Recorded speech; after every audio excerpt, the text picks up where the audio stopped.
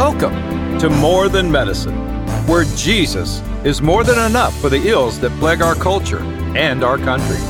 Hosted by author and physician Dr. Robert Jackson with his wife Carlotta and daughter Hannah Miller. So listen up, because the doctor is in. Welcome to More Than Medicine. I am your host, Dr. Robert Jackson. Today I want to discuss with you what is new in the early treatment protocol of Covid-19. I had two patients in my office just this week. Both of these patients were quite frustrated. The first patient developed COVID within the last several days. He was 77 years of age. He was quite ill with his COVID symptoms. He had been to a local emergency room. His COVID test was positive. The doctors there told him to take Tylenol, drink plenty of fluids, and to come back if he developed additional symptoms. He and his wife were quite frustrated with that recommendation and ultimately ended up at my office requesting additional therapy.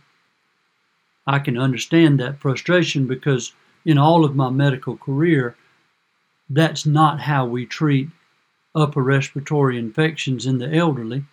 It's not how we treat serious viral illnesses.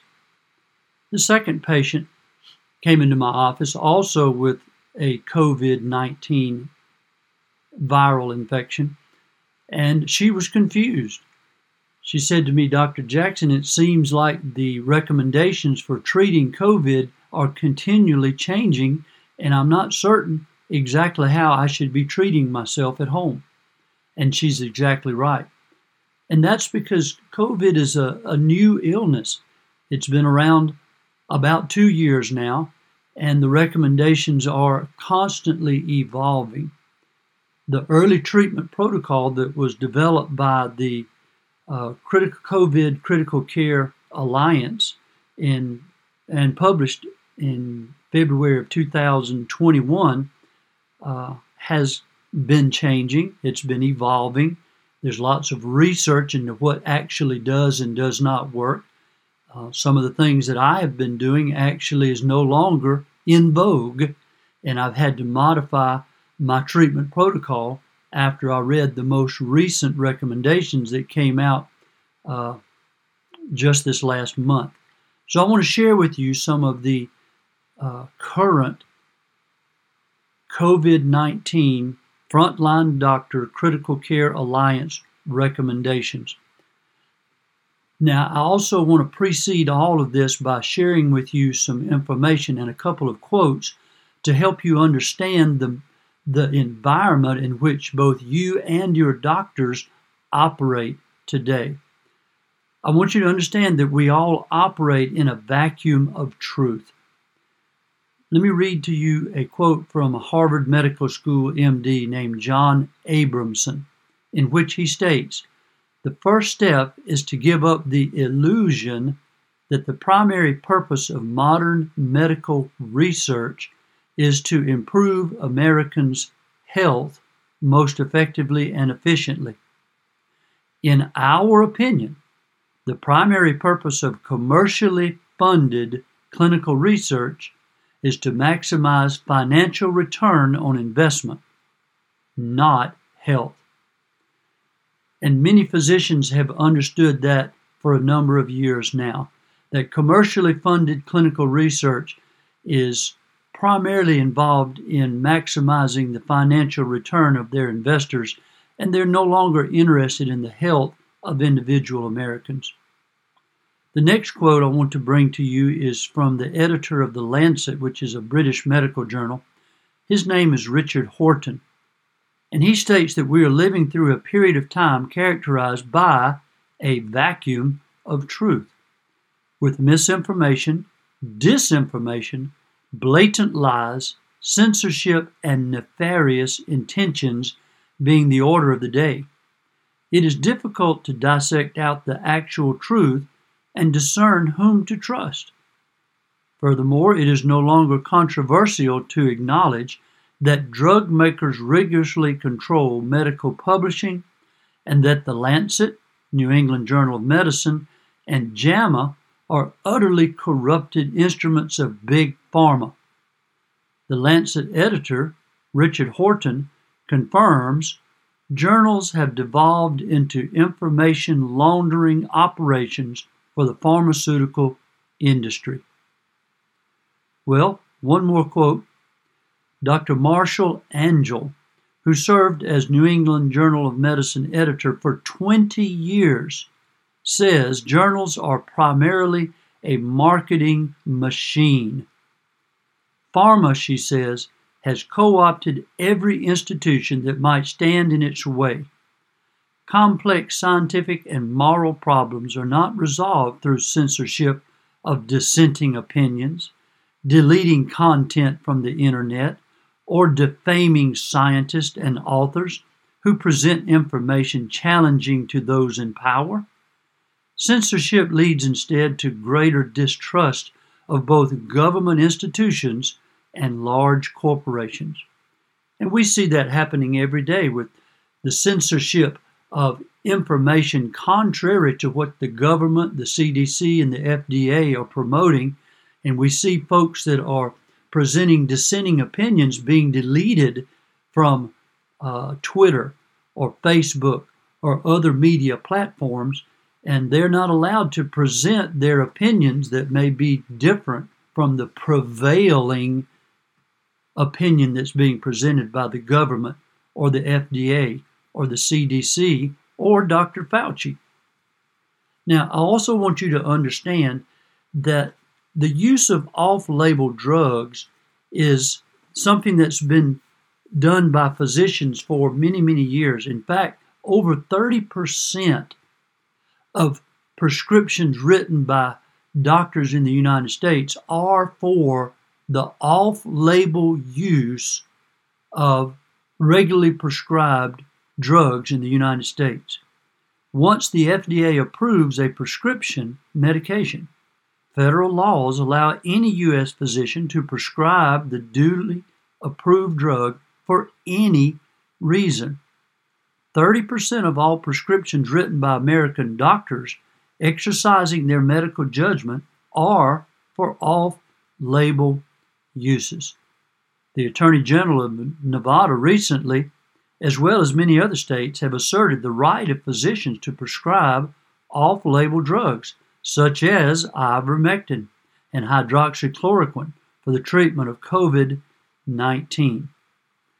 So, I want us to understand that there's not one single medication, one single drug that's going to be a magic bullet for the treatment of COVID-19, but rather, because it's a complex illness, there are going to be multiple medications and over-the-counter medications, prescription drugs and over-the-counter medications that are going to be used for the effective early treatment of COVID-19. And I want to go through some of those with you today to help you understand what the early treatment protocol looks like and what the most recent recommendations are. Also, I want us to understand that the first 5 to 10 days of COVID involves viral replication. That's when the symptoms begin. The fever, the malaise, the cough, the headache, the diarrhea, these occur from probably day 5 to day 10.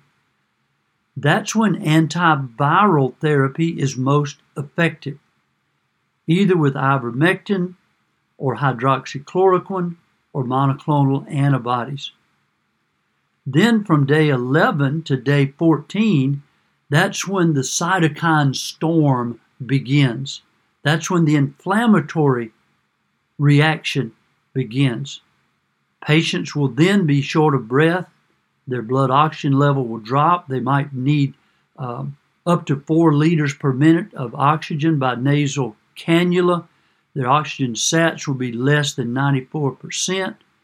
This is when methylprednisolone will be effective. The dose of ivermectin will need to be increased. It'd be a good idea to put them on some kind of blood thinner at that point in time to prevent blood clots. All through this course, medications like melatonin, vitamin D, vitamin C, zinc, the omega-3s, a statin drug, and fluvoxamine, all of these are beneficial because of their anti-inflammatory and immune modulating properties. And it's not because my patients are deficient in vitamin C or vitamin D, although sometimes they may be, but it's because the vitamin D, the vitamin C, the melatonin, the zinc, these elementals and these vitamins are anti-inflammatory. Now, I want us to look at these things individually, and I want us to understand exactly what they do and why they are beneficial to my patients. First of all, let's start with ivermectin. Let's understand why ivermectin is beneficial. I also want you to understand that there's been more than 30, it's probably up to 60 or 70 now, either randomized control studies or observational studies around the world that have documented the safety and effectiveness of ivermectin in the treatment of COVID. Now let's put that into perspective so you will understand. Over 50% of drugs that have been approved for use in the United States by the International Drug Safety Association have been approved on the basis of only one randomized controlled trial or on the basis of expert opinion only. Let me say that again. Over 50% of the drugs that your physicians prescribe in the United States have been approved by this organization on the basis of only one randomized controlled trial or on the basis of expert opinion only. And yet ivermectin has over 30 and perhaps up to as many as 60 randomized controlled trials or observational trials that document the safety and effectiveness of ivermectin in the treatment of COVID, decreasing hospitalizations, decreasing morbidity, and decreasing the deaths of patients affected by COVID around the world. And why FDA or CDC or NIH does not approve ivermectin for the treatment of COVID, I simply do not understand, and I'm not the only one who does not understand. There are many physicians in high places in this country who are pulling out their hair because they do not understand the suppression of the truth. So, what does ivermectin do? Ivermectin is an antiviral and an anti-inflammatory. That's why it's so important to use it in the first 5 days, because of the antiviral replication effect. It prevents the virus from replicating in your system. And then after that first 5 to 10 days, it's a potent anti-inflammatory, and it prevents that inflammation in the lungs that causes my patients to be so ill, to have so much congestion in their lungs, so much inflammation in their lungs. It helps them to not develop viral pneumonia and hypoxia. Interestingly, I've had numbers of patients who told me that they had arthritis in multiple joints for years, but when I put them on ivermectin for their viral pneumonia, that their joint pain immediately resolved. That's just an anecdotal, interesting observation that I've made, but it's because ivermectin is a potent anti-inflammatory. You will also be interested to know that there are numbers of studies being undertaken at the present time evaluating ivermectin for the treatment of multiple different cancers. So there's a lot of uses for ivermectin other than just treating viral illnesses like dengue fever, yellow fever, malaria, and COVID. Now, the other thing that I want you to understand is that melatonin helps to treat COVID. And it's because, again, it has anti-inflammatory, antioxidant, and immune modulating benefits. Children, interestingly, have high levels of circulating melatonin that approximates the level of that we observe in bats. Elderly people, contrary-wise, have low levels of melatonin, especially those over the age of 60. And this may partially explain why children are protected and the elderly are not so well protected from COVID-19. Elderly are more vulnerable to COVID. If you take melatonin, it's important to take the slow release or extended release formulation. Another part of the early treatment protocol is oropharyngeal hygiene with twice daily antiviral mouth wash or gargle. And the thing that's recommended, it's chlorhexidine or a povidone iodine solution or cetylpyridinium chloride. You can also use iodine nasal spray or nasal drops. All of these used 2 to 3 times per day will help to sterilize the nose or the oropharynx, and it helps to prevent the virus from replicating in your nose and posterior pharynx. Hi, this is Bob of Bob Sloan Audio Productions. Thanks for listening to the podcast. Have you ever thought about doing a podcast yourself? Do you have a desire to communicate an idea, opinion, or even a hobby or interest you'd like to share with the world? And do you have the communication skill and dedication? If so, let's talk. Send an email and a short description of your idea to bob@bobsloan.com. That's bob@BOBSLONE.com. Now let's get back to the podcast. Another early treatment recommendation is monoclonal antibodies for post-exposure prophylaxis. A single subcutaneous injection or IV infusion of monoclonal antibody has been proven to reduce the risk of symptomatic COVID by as much as 92.6%. Monoclonal antibodies are recommended in high-risk individuals, namely folks over 65, especially those who are obese, pregnant, chronic kidney disease, diabetes, immunosuppressed patients, folks with coronary artery disease, things like that. Also, hydroxychloroquine is a possibility, but it seems to have been falling into a little bit of disfavor, if that's a word we want to use. It has some issues, and some of the studies that were used were not good studies. So it does work, and I have used it quite effectively in a good number of patients. But as far as the FLCCC protocol, hydroxychloroquine is optional and not part of their strong recommendation. Now, let's look at nutritional supplements. Curcumin or turmeric has antiviral activity against a whole number of viruses, including COVID. It's a spice that has anti-inflammatory, antioxidant, and immunomodulating properties. And there are a number of studies that document all of that. Also, Nigella sativa, also known as black cumin, mixed with honey.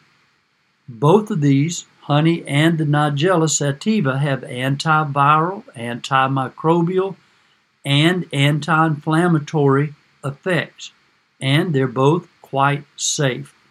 So that's part of the early treatment protocol. Vitamin D is a part of the early treatment protocol because of its anti-inflammatory properties. It's important to check a vitamin D level because so many of my patients are vitamin D deficient, and they may need to be given the 50,000 IU International Unit dose twice a week in order to get their vitamin D level up to the normal level. Probiotics are now a part of the early treatment protocol. And there appears to be a bidirectional relationship between the microbiome, that's the bacteria that grows in your gut, especially bifidobacterium and COVID-19. So low levels of bifidobacterium may predispose to COVID-19 and increase its severity. So taking a probiotic is very helpful. Next thing to recommend is vitamin C, either 500 or 1,000 milligrams twice a day. Also, quercetin, 250 milligrams daily. These drugs should not be taken simultaneously, though. They have to be staggered morning and night. Vitamin C has important anti-inflammatory, antioxidant, and immune-enhancing properties. There's a group of nurse practitioners that have a facility close to my office that will give infusion therapy with fluids and high-dose vitamin C to patients who have COVID-19, and a number of my patients have told me that after the high-dose vitamin C infusions IV, that they have felt dramatically better within 24 hours after receiving both ivermectin and high-dose vitamin C infusions along with thiamine and the IV fluids. So there is something to that vitamin C infusion. I would also note that zinc is a part of the early treatment protocol. Dr. Zelenko in New York noted this from the very beginning. He was treating lots and lots of COVID patients in New York, probably more than anybody else in the very beginning. And he was one of the first ones to note that zinc, 50 milligrams twice a day, was providing strong benefit to his patients. You have to be careful, though, because prolonged high-dose zinc can lead to copper deficiency.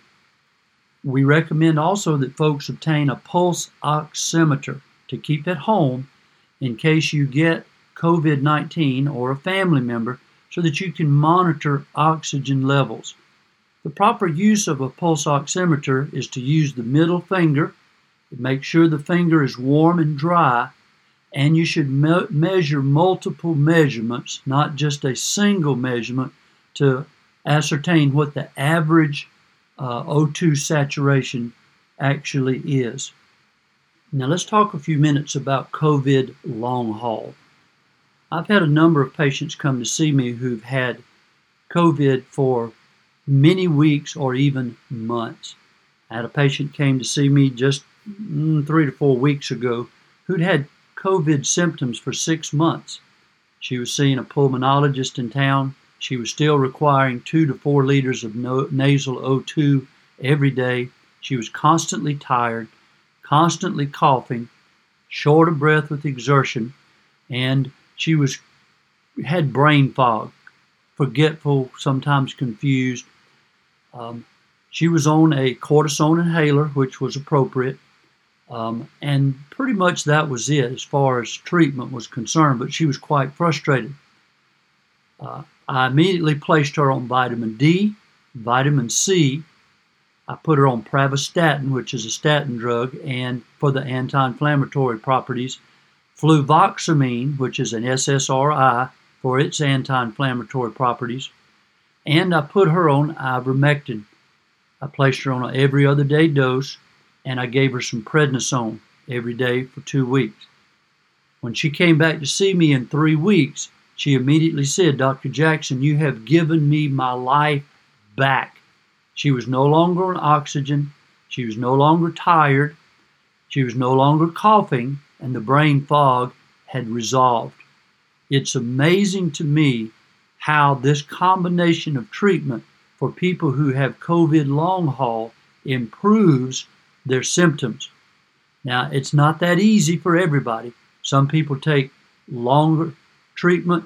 They require some different medications. They don't all get well that fast, but it is amazing to me how many patients improve with appropriate treatment. COVID long haul is a legitimate condition. It's a disabling condition, and it requires treatment with anti-inflammatories, prednisone, cortisone inhaler, anti-inflammatory vitamins, and it can be treated. And the patients are so grateful when you give them the appropriate therapies. And so I just want my listening audience to understand that there is an early treatment protocol for COVID that is very effective. And when caught and treated appropriately and aggressively, 90+% of my patients have stayed out of the hospital, out of the ICU. My patients who've had COVID long haul have done well. I can't say that all of them do well because some are complicated people. They have lots of comorbidities, but I've had some who've had severe COPD and heart disease who have improved dramatically with appropriate long-haul treatment. I would say to all of you, pray hard for our nation. Pray for your family and friends who have COVID. Pray for your doctors because this is a difficult illness and your doctors need wisdom and discernment. And we're always grateful for your prayers. Thank you, and God bless you one and all. Thank you for listening to this edition of More Than Medicine.